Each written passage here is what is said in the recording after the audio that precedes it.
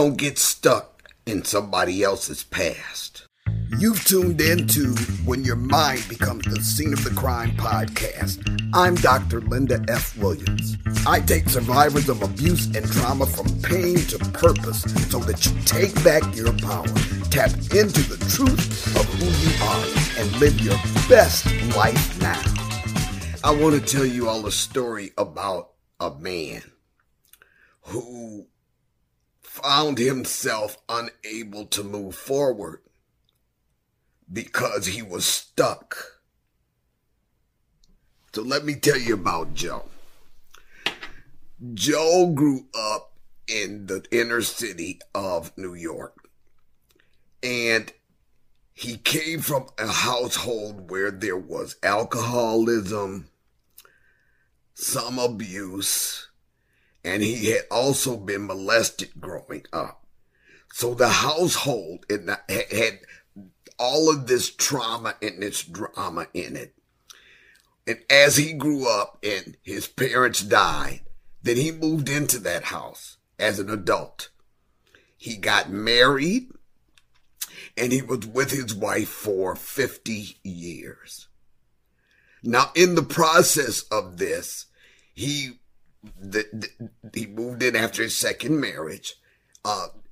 He and his wife were very close. They were so close that they almost became enmeshed. They did everything together. And as they grew older, his wife was a little weak because she had a lot of perpetual physical problems and ailments that she had to have treated. And he just wouldn't move. He wouldn't move on. He would not do anything without her. Well, it came a day where she was in the hospital more and more, and as they were dealing with these dynamics, he lost his grandson. And when his grandson passed away, they took his ashes and they buried some of them in the backyard because this guy had a garden back there that he used to till and grow and nurture with his grandson. So they found that that was a really good way that they could honor the grandson. Well, it was a year later when his wife passed away. And they were so entrenched and their lives were so intertwined that he was really having trouble with this loss. They wound up putting her ashes in the backyard as well. Now, after that happened, a lot of his family members tried to get him to move. You need to move. Come on and live with us. Come stay with us. And they refused to move. He would not move. He felt like that his memories and their lives together were tied up in this house. Now, I was telling this story to a friend, and they said something that was so powerful. While most other people in this man's life tried to help him to see that he needed to move on from his childhood trauma. He had to move on from the abuse he saw between his parents, that he needed to move on. He could not and would not hear that. And this friend said, wow, he's stuck. I said, you think? And they said, no. He's stuck in somebody else's past. It was such a revelation when they said that to me. He's stuck in somebody else's past. Now, when you think about it, we were talking about, well, look, if he was molested in that house, if he saw alcoholism and his parents mistreating each other in that house, if he lost a sibling in that house, if he now has lost his wife in that house, then what would be the best thing for this man to do in order to move forward? But he just was stuck in that house. So what is it with you? How might you be stuck in somebody else's past? What does that mean? Well, in practical terms, it can mean that we have been so traumatized, so unable to forgive, so unable to separate ourselves from that trauma and to truly move forward in our lives because we're harboring not only the pain of our past, but the pain that was inflicted on us as children because our parents had not healed their trauma.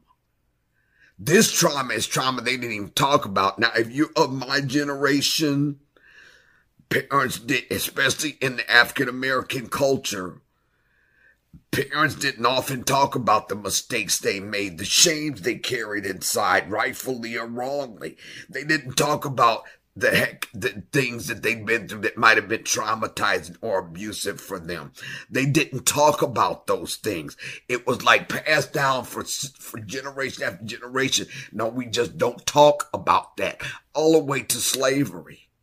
And so when they don't talk about it, that does not cause the trauma to leave. Look, they did tests on rats, okay, where they put them through certain traumatic situations, and they determined that even their offspring, that's animals now, not even humans, had some kind of a DNA alteration that caused the trauma their parents' generation went through to affect them. Kids wasn't even here. Kids haven't seen that trauma. Rats darn sure ain't talking about whatever trauma they went through, okay? And they had a mutation in their DNA that caused that trauma to be passed on to them. Now, I have not read that study myself. I will definitely do so because this is intriguing to me.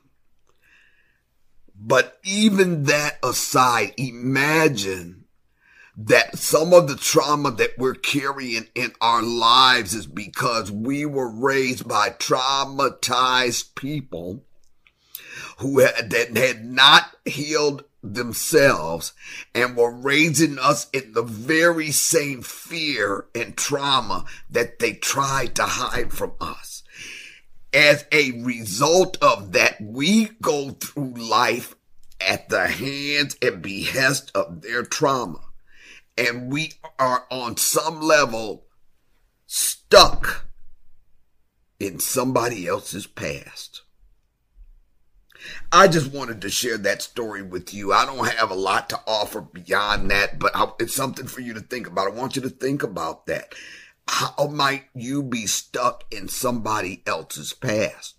The only way to suss that out is to go back and think about what are some of the defining moments in your life that changed your belief system or built your belief system in yourself, in life, and try to go back and understand at that point in time what you came to believe about yourself and about the world around you as a result of that specific defining moment. I'm going to give you a link below to a defining moments worksheet. This worksheet will help you to identify along a timeline some of the defining moments you went through. And within that, you're going to pick out what you thought at that age about that situation. You can't look at it hindsight as an adult. You got to look at how did that affect me at that particular age, and what did I come to believe about myself and the world around me as a result of that. I guarantee you that if you do this and take your time, then you begin to understand the root of a lot of the triggers that you're experiencing that are taking over and hijacking you in here and now situations. Also, I'm offering you a complimentary breakthrough session. There's a link below. Click through, make an appointment for your complimentary 30-minute breakthrough session with me. And always remember, your greatest power is realizing the truth of who you are. I want to make sure you know that truth. Thank you for joining me today on When Your Mind Becomes the Scene of the Crime podcast. Schedule your free breakthrough session now at lindafwilliams.com. That's lindafwilliams.com.